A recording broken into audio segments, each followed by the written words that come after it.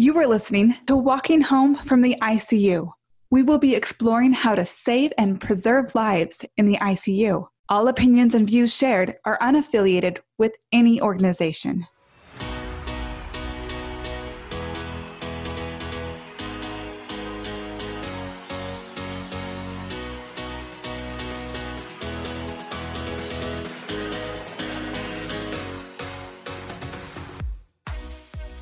All right. We are 67 episodes into this podcast about improving critical care, and I am finally including a really important and special part of our community, pediatrics. It has taken me far too long, not because they're not a priority. At the very beginning of my journey, I had a nurse leader reach out and ask me if these principles applied to pediatrics as well. I could barely even go there.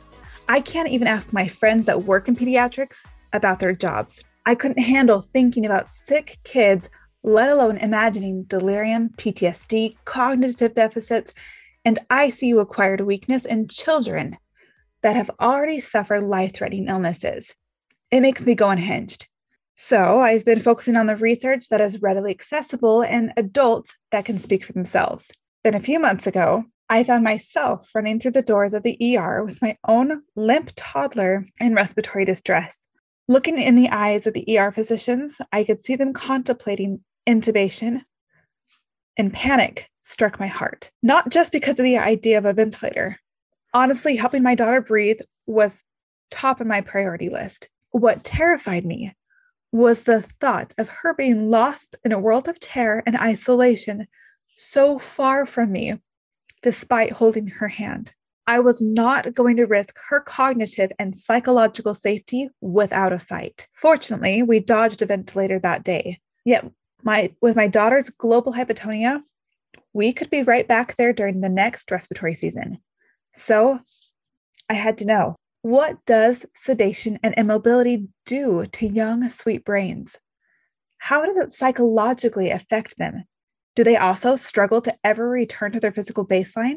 I am grateful to a bold pioneer in the critical care world that has dared to ask and study these exact questions. Dr. Khachadkar, I am so honored to have you on the podcast. Can you introduce yourself and tell us a little bit about your course?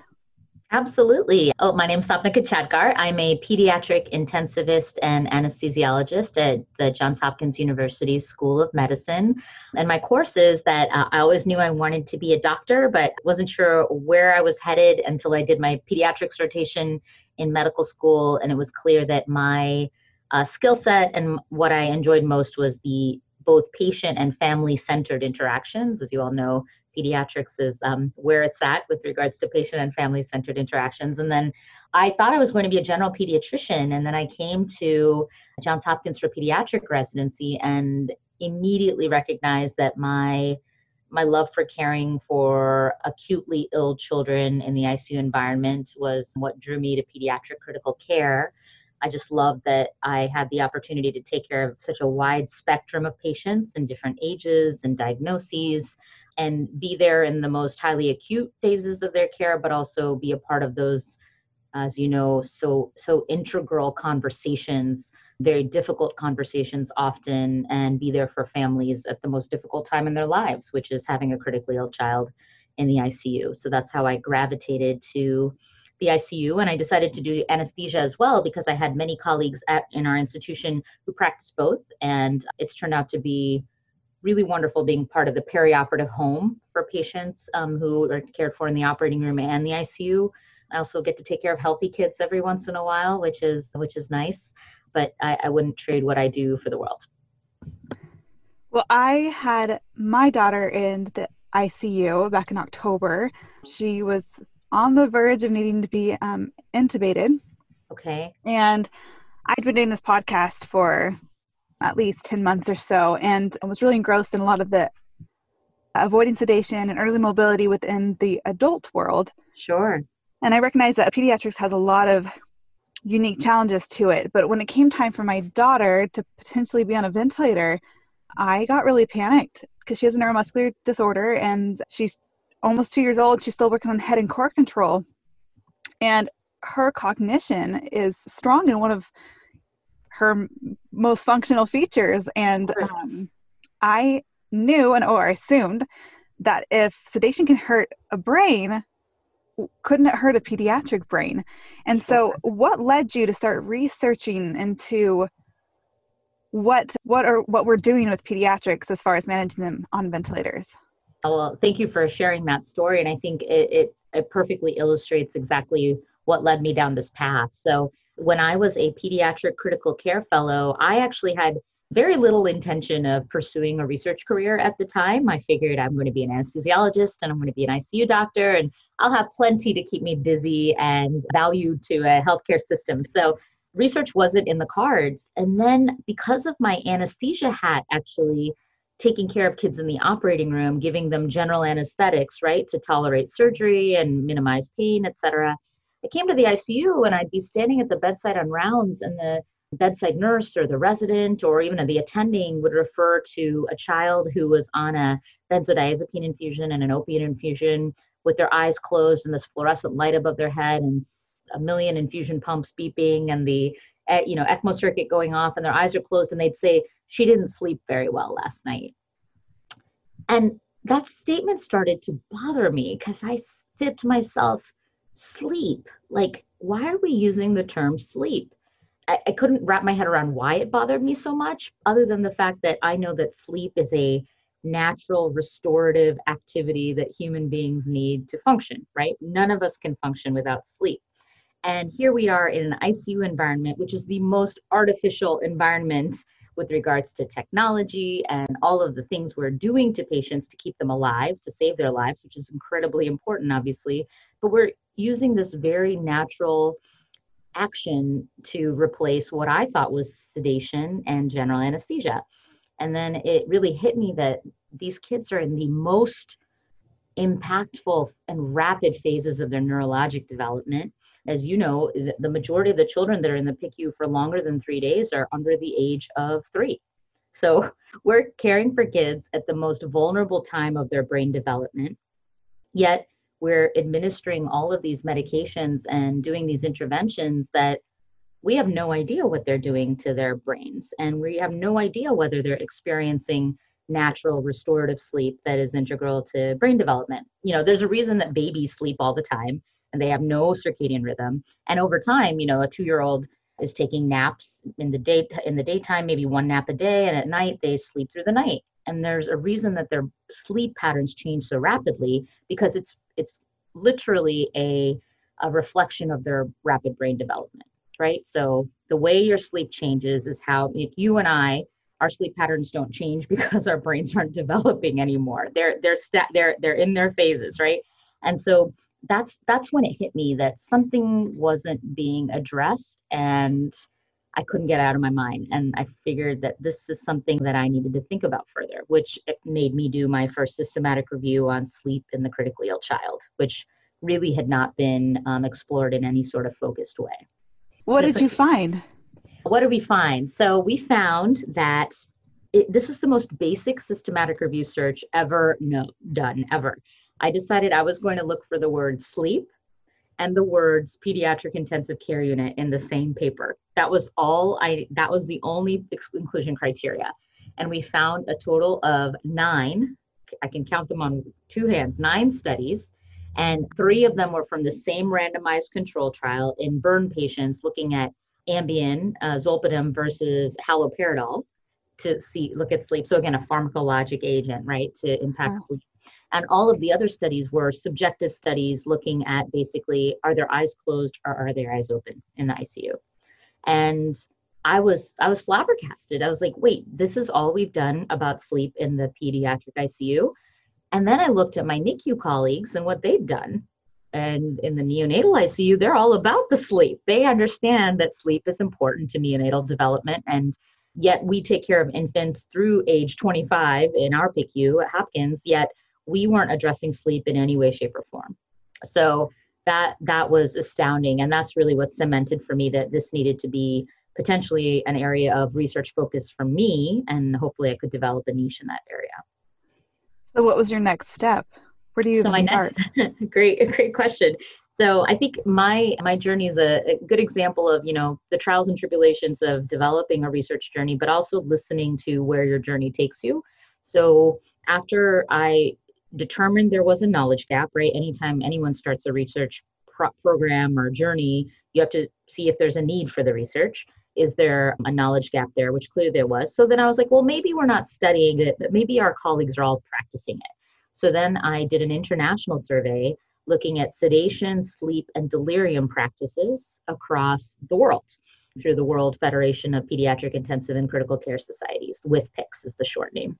And we queried over 300 intensivists across the world, and less than 2% of them were doing anything related to delirium screening at the time, and that was in 2013. And we were almost universally using opioid and benzodiazepine infusions as our first line for mechanically ventilated kids. Like if you got a breathing tube, you automatically got started on an opioid and a benzo.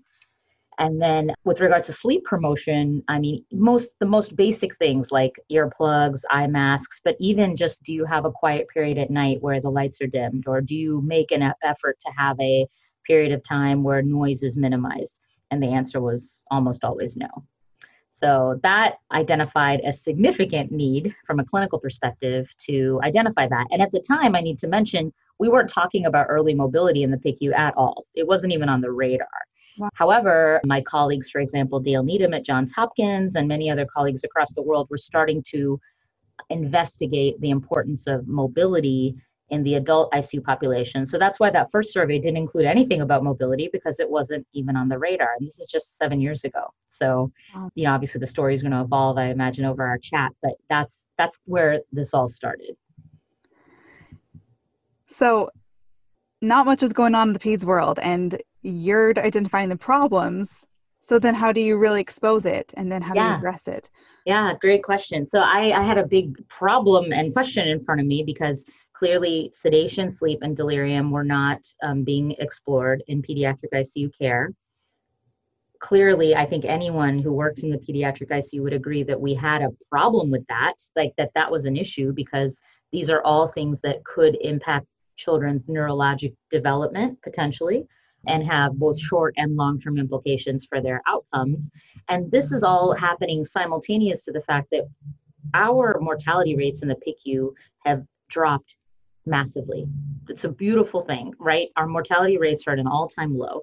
However, as we save more children's lives, what we started to recognize at the same time I'm doing this initial research is that there are more children living with short and long-term morbidities that are a result of their technologic dependence or the interventions they received in the ICU, right? So we're saving more kids' lives, but we're also causing more downstream challenges. So then studies by, for example, my colleague Karen Chung in Canada and others started to demonstrate that, these aren't just short-term problems that go away, that post-intensive care syndrome that was described by our adult colleagues in 2010, I believe, is also something we should be thinking about in pediatrics, especially in children who have longer lives to live, right? So, it's very different for someone who's 75 years old to have post-intensive care syndrome, as tragic and hard as it can be. What about a 12-year-old with post-intensive care syndrome? What are the implications for their longevity, their quality of life moving forward? And as this was all very daunting to me as an early faculty member, and trying to I felt like I was taking on the world. But then I decided, yeah, and so I decided at this point that if I was going to make any change, I needed to start locally, right? So let me not try to take over trying to fix this problem internationally. Let me focus in the place that I have the most input, the most interaction, and let's focus on my own unit. Sorry about that. So let me focus on my own unit. So what I did was essentially sit down. I grabbed an interprofessional group of people who were very like-minded, and recognized that we probably were not addressing sleep, sedation. We weren't screening for delirium. All the kids were in bed and immobile. We weren't making active efforts to get our rehabilitation team colleagues into the unit to actively engage our patients early. So how do we even try to tackle this? So we had a nurse champion, a nurse practitioner champion, a respiratory therapy champion, a child life specialist, a physician, and a social worker, and a pharmacist, and a PT, and an OT, and an SLP. And we all got together in a room together and said, we have a problem. How are we going to challenge this? How are we going to fix it? So that is when PICU Up was born. So we actually sat for an hour just coming up with a name for this thing that we wanted to do. We knew that ICU liberation was a hot topic in the adult world, and we were convinced that it's just as important, if not more important, in the pediatric world.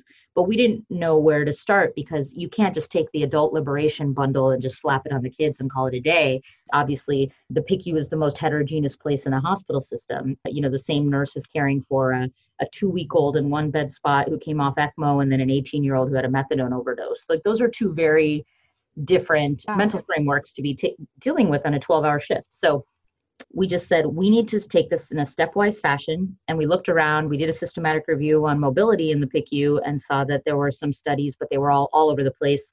But universally, they said it was safe and feasible to do, regardless of the population. So that gave us the green light to say, okay, well, let's think about it this way. How do you get a kid out of bed early in their PICU course? Well, they need to have minimal sedation on board. They can't be delirious, because obviously it would be dangerous to get a delirious child out of bed and mobilizing. And they need to sleep well. I don't think you or I feel good doing a workout the next day after we haven't had a lick of sleep at night.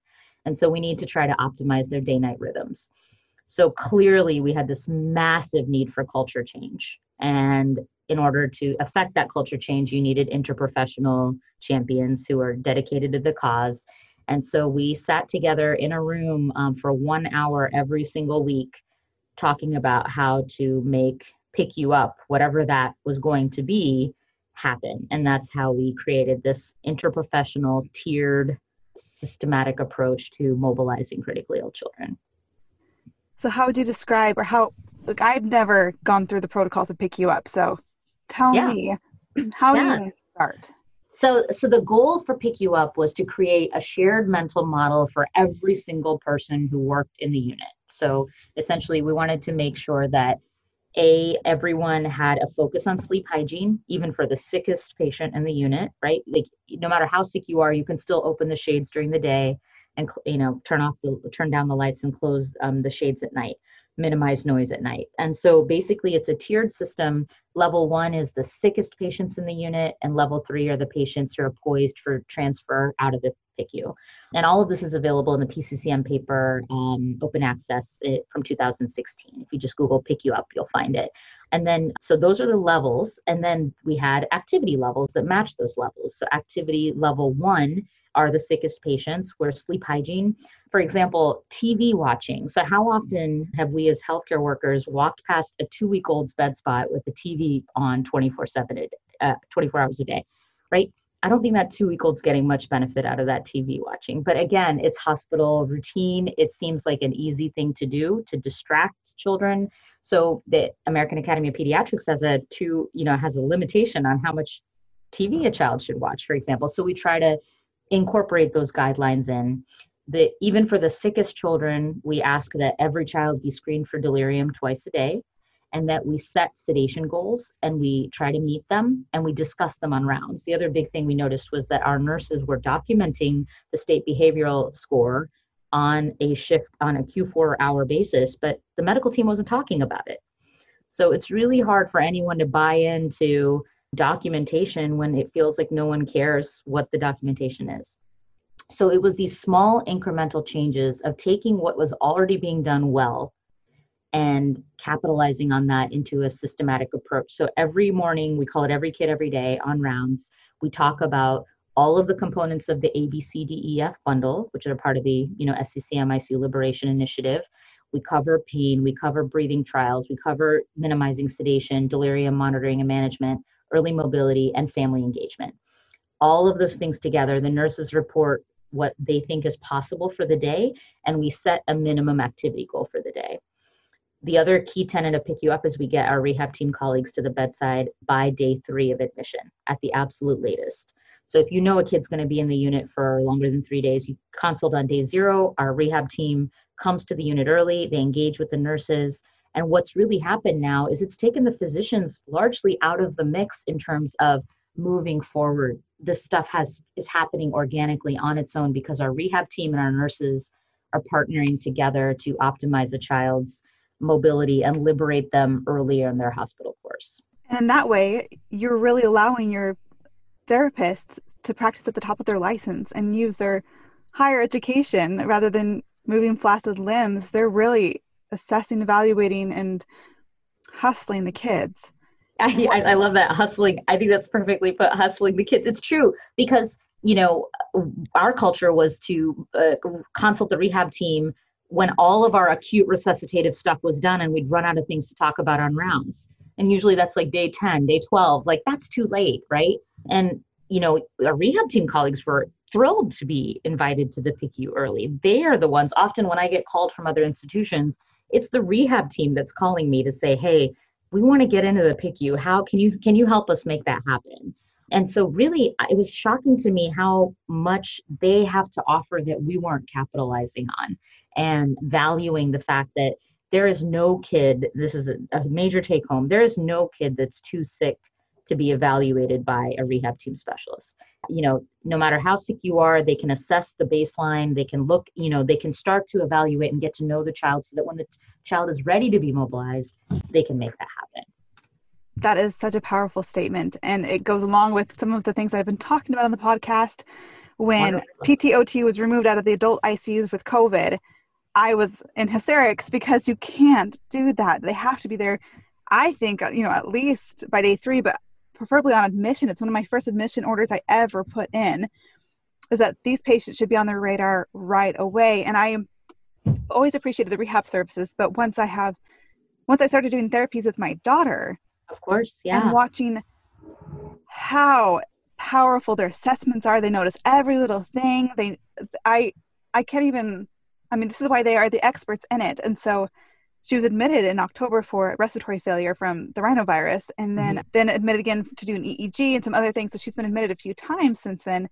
Every time, that's my first demand, is that we get PTOT in there, because I didn't know how long she was going to be in there, but I didn't want time to be wasted. She does therapy 5 days a week to maintain and keep progressing with what she's got.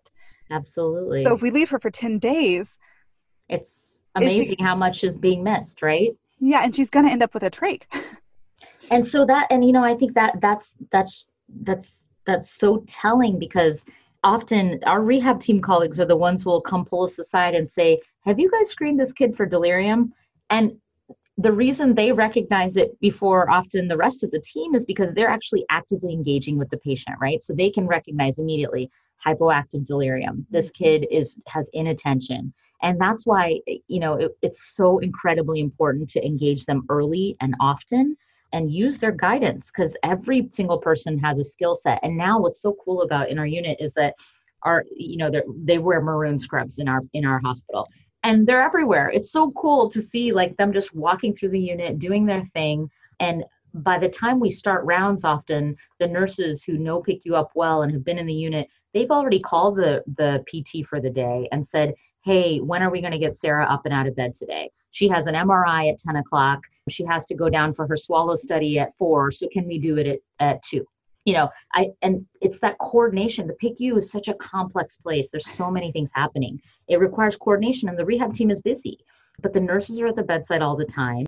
The rehab team is happy to coordinate with the nursing team and the medical team to determine when best to do it. And I just wanted to highlight what you said about advocating for your child and getting a PT, OT to come see your child.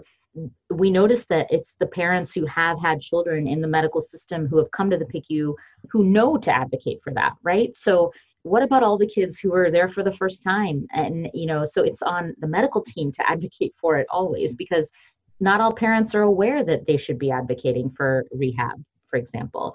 And so we noticed in our Park PICU study, for example, a point prevalence study of rehab practices across the world, that it's the kids who have baseline functional deficits that were getting rehab consulted early, but it was the kids who didn't have any baseline deficits that were missing out completely. Because we probably, just like with everything else, we have an implicit bias that, you were fine before you came in, so you're probably not going to need anything. You're going to be fine when you leave. And we know that is not the case. Karen Chung has done research looking at that, and it's only about 60% of children who had no physical or cognitive deficits before they came to the PICU. They get ARDS or get a bad infection. Only 60% of those kids are back to their baseline 6 months later. So we're actually pretty good about the kids with chronic critical illness, the kids who have baseline impairments. It's the other kids that we often miss because we think they're going to be fine. Wow. That was one of my questions is I assumed that kids kind of bounce back. They have more neuroplasticity that I didn't know. And so I always knew that I needed to do pediatrics on the podcast, but I hadn't yet. And there I was in the ER with my daughter who was having a hard time clearing her secretions. And we're all looking at each other and I know what's on everyone's minds. Right. And the respiratory therapist came in and I cornered them and I said, do you sedate kids here? Is that automatic?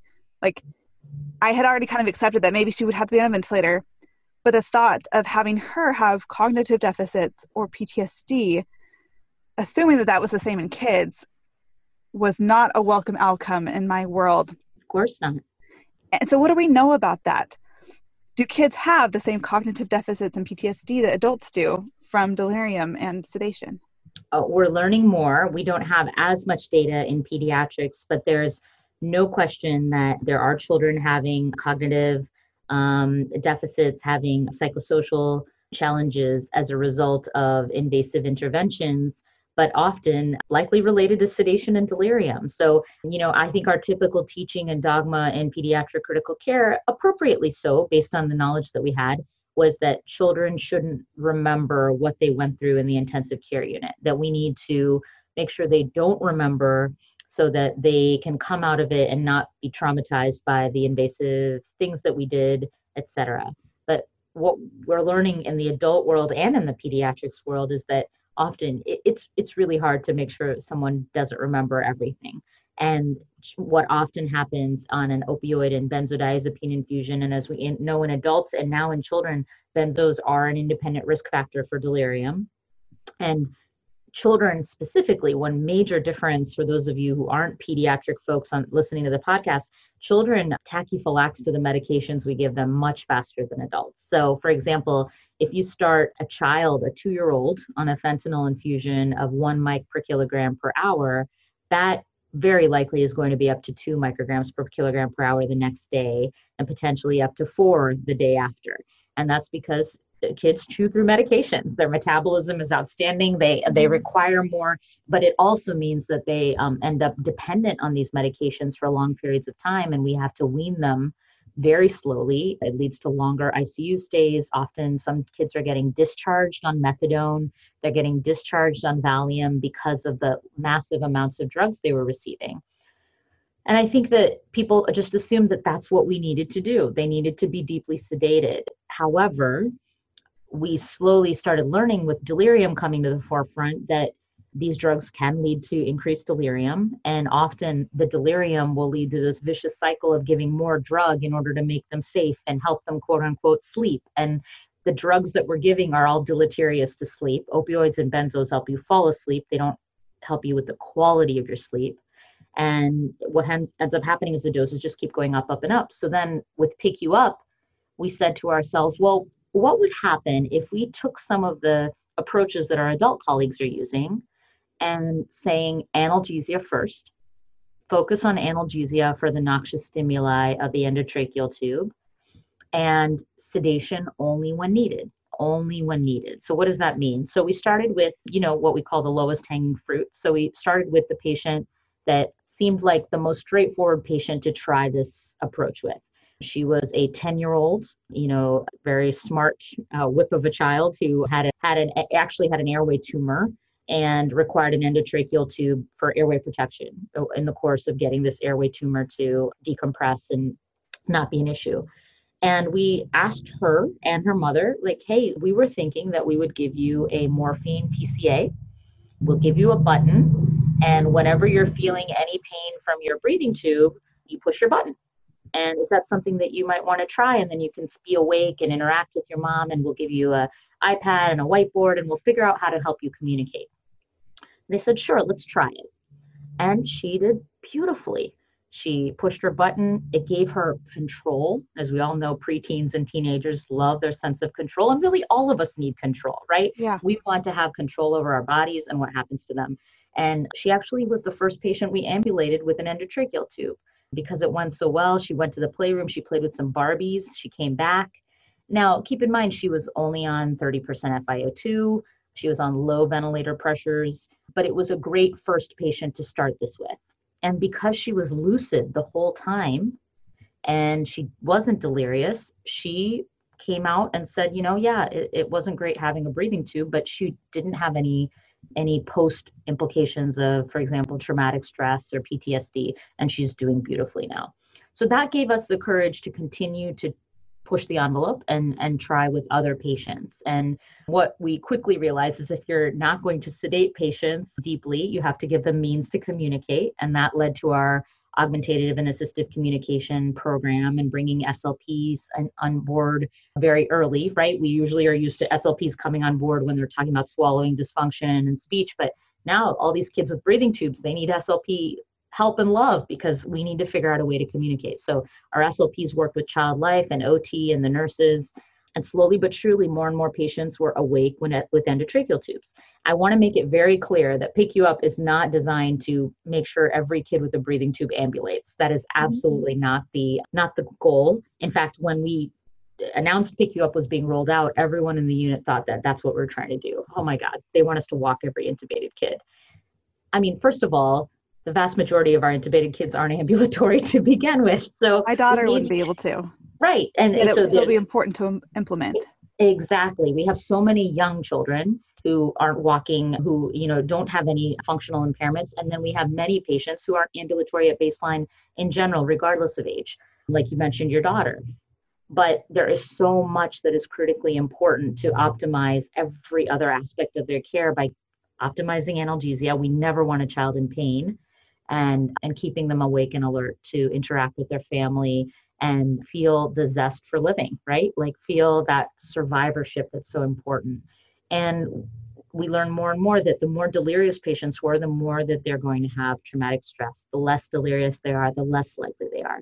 So we started testing it out with younger and younger patients. And we're at the point now where there are infants with breathing tubes on a little morphine infusion since they can't push their button, but a low dose morphine or fentanyl infusion, no benzo. We use dexmedetomidine very sparingly since it maintains respiratory drive and actually potentially could improve sleep in a bit. That data is a bit mixed, but we avoid benzos at all costs for sedation.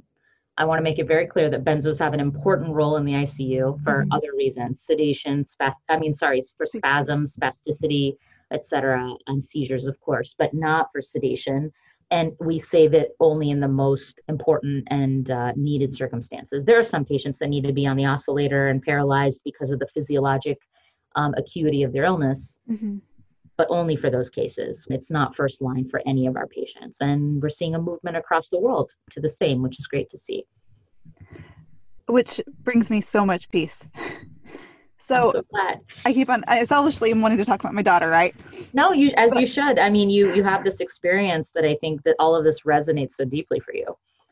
Yeah, and my question for them was, if she's on a ventilator, she is not going to be able to really get at that tube. I mean, we could lightly restrain her and she's not going to pull anything out. She doesn't have that kind of strength.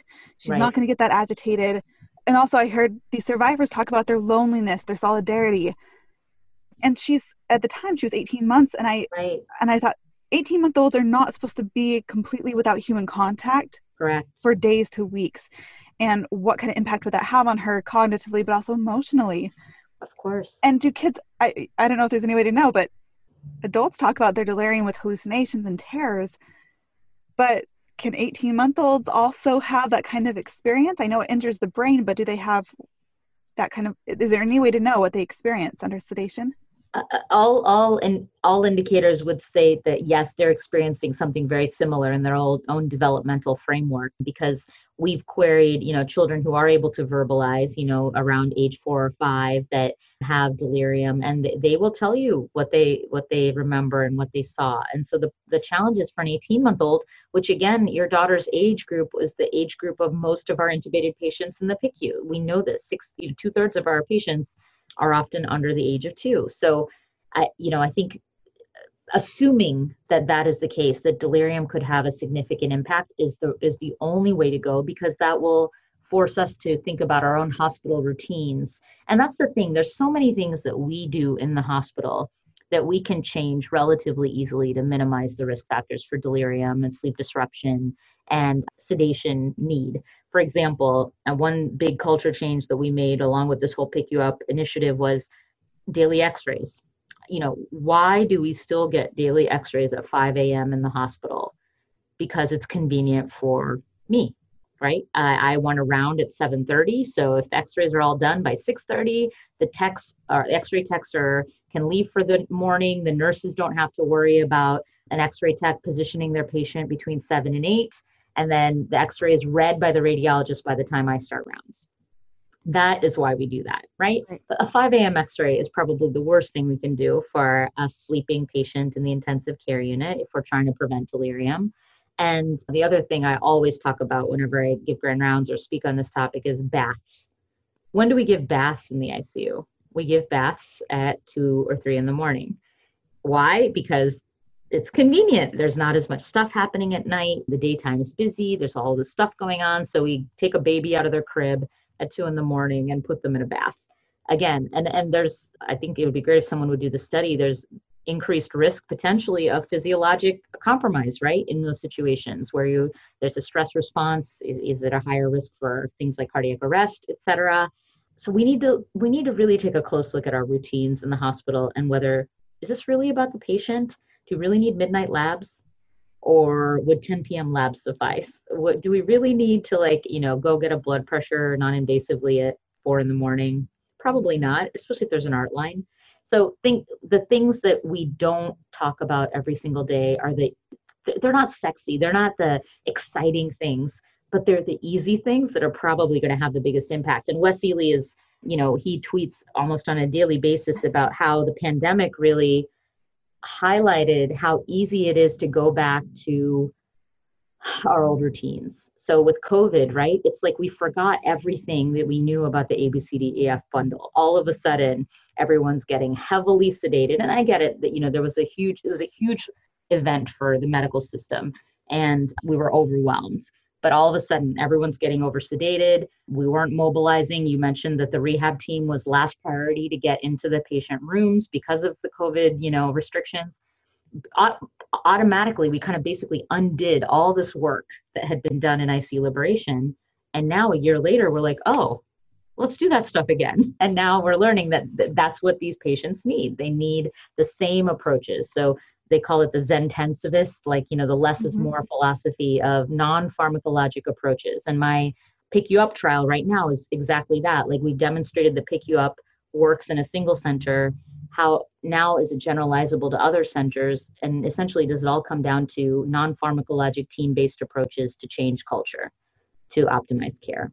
And what kind of results are you seeing? What have changed? What kind of outcomes have happened because of this? I'm glad you asked. So the first thing we had to demonstrate in our single center study is that it's safe. So we did, in 100 patients, we demonstrated that there was no adverse events whatsoever. And that's because we have a system where everyone feels comfortable resting and reassessing in the ICU if there's a potential for an event to occur. And we demonstrated that we doubled the number of mobilization activities per patient per day. So that was a huge change. And then we were also getting the rehab team to the bedside. So all that's great. But what about the hard outcomes like length of stay, duration of mechanical ventilation? So our pilot trial right now is definitely, we haven't analyzed the data. This was in 5 centers. So that data is sitting there ready, many thousands of hospital days. But the adverse event rate is essentially the same. We are not seeing an increase in adverse events. And what we're seeing is that patients are using much less sedation and the delirium rates are going down. So what the next phase of our analysis will be is to determine if it does impact duration of mechanical ventilation. My hope is yes. And, even if it doesn't, I think what's so important to focus on here is what is it doing to the intangible things that we can't put our finger on, right? So I think minimizing sedation and optimizing sleep and preventing delirium, they all seem like really common sense things to do, right? If we can do them easily and at a low cost, why would you not? Why would you not find a way for a child to communicate with an endotracheal tube? Why would you not do everything you can to exercise a critically ill patient. Because how I like to teach my mentees and my fellows here is all of the things that we need as healthy human beings are needed in spades when we're sick. We need to sleep when we're healthy. We need to eat good food when we're healthy. We need to exercise when we're healthy. And if we don't do those things, we feel like crap. And so why should that be any different in the hospital? And yes, addition to that, why don't we try to normalize a kid's routines? Why don't we ask what time Bobby goes to nap at home and try to make him nap at the same time in the hospital? Why don't we try to ask these key questions about what's happening at home so we can try to get them back to their home life as quickly as possible and not have this long phase of convalescing to get back to their home routines. Wonderful. And are you evaluating tracheostomy rates as well? I think that's been really understudied in the adult world. I have a special interest in that in the pediatric world, right? If my daughter ended up on a ventilator, that's one of my main concerns. Absolutely. Yes. That is one of the variables that we're collecting. What proportion of these patients are extubated successfully versus what proportion of these patients are extubated and potentially reintubated and end up with a tracheostomy or go directly to tracheostomy. And there's not enough, you're right, there's not enough data in pediatrics about tracheostomy decision-making, and both short and long-term. Are we tracheing pediatric patients too late? Are we tracheing them too early? There's pros and cons to both. Obviously, early tracheostomy, as we were seeing with COVID, can minimize sedation needs potentially if there's a plan for potentially the trach coming out later on. I think there's a lot for us to learn about tracheostomy and its role in the pediatric critical care patient's care. Yeah, definitely. What recommendations would you give to people that are in their own units wanting to make this change and transition? Great question. I think first is to pull together the data that's out there, pull together the stories, the talks that you see online, these podcasts, to show the people who are working with you in the unit that it's not like you're going at this alone, or this is like a new or novel concept. We know that ICU liberation works in adults. We're learning that it works in children, and convince people that it's common sense. It's common sense approaches to pediatric care is number one. Number two is make sure that people know that you recognize that this is an interprofessional strategy and approach, and that you want their help. You want every single discipline in your PICU to be at the table to determine how your unit best moves forward to change culture. So one thing we learned with PICU Up, and we're actively learning with our trial and implementation, is every unit obviously is different. And every unit has very unique skills and strengths and very unique weaknesses and barriers. So you need to sit down as a team and talk about what you do well and where your areas of improvement are. And then determine the best way to tackle those areas of improvement, but also capitalize on your strengths. So, for example, at Hopkins, our major strength was we had an incredible rehab team. Our major barrier was that we hadn't created a conduit for them to actively engage early in the process. So that was easy. We created order sets for automatic consultation of our rehab team by a certain time point, and created this program that laid out what the criteria were, what the restrictions were. And because one of the things that would come up was, well, there's no policy. So PICU Up is now a policy. There's a policy online. You can go into the Hopkins system and look up PICU Up, and you get all of the protocols there. And as you know, protocols mean a lot to people, and they want to know that it's documented that it's okay for them to do X, Y, and Z. So that's the best place to start. I'm always happy to be a resource. I would also recommend, following along on Twitter. We have some really great hashtags that cohort all of this information about ICU liberation. The three that I would follow if you're interested in pediatric critical care specifically are hashtag PedsICU, hashtag ICU Rehab, and hashtag A2, the number 2, F bundle, A to F bundle. Those three will basically get you all the content that's being shared online on literature focused on pediatric critical care, mobility and liberation, and, thought leaders, people who are talking about this out there and sharing ideas. I think the coolest thing about doing this PICU Up trial is I'm learning every day from these other centers and the cool things that they're doing to optimize mobility. The nice thing is they didn't have to reinvent the wheel. but they took what we've done and they're adapting it to their center and coming up with even cooler ideas.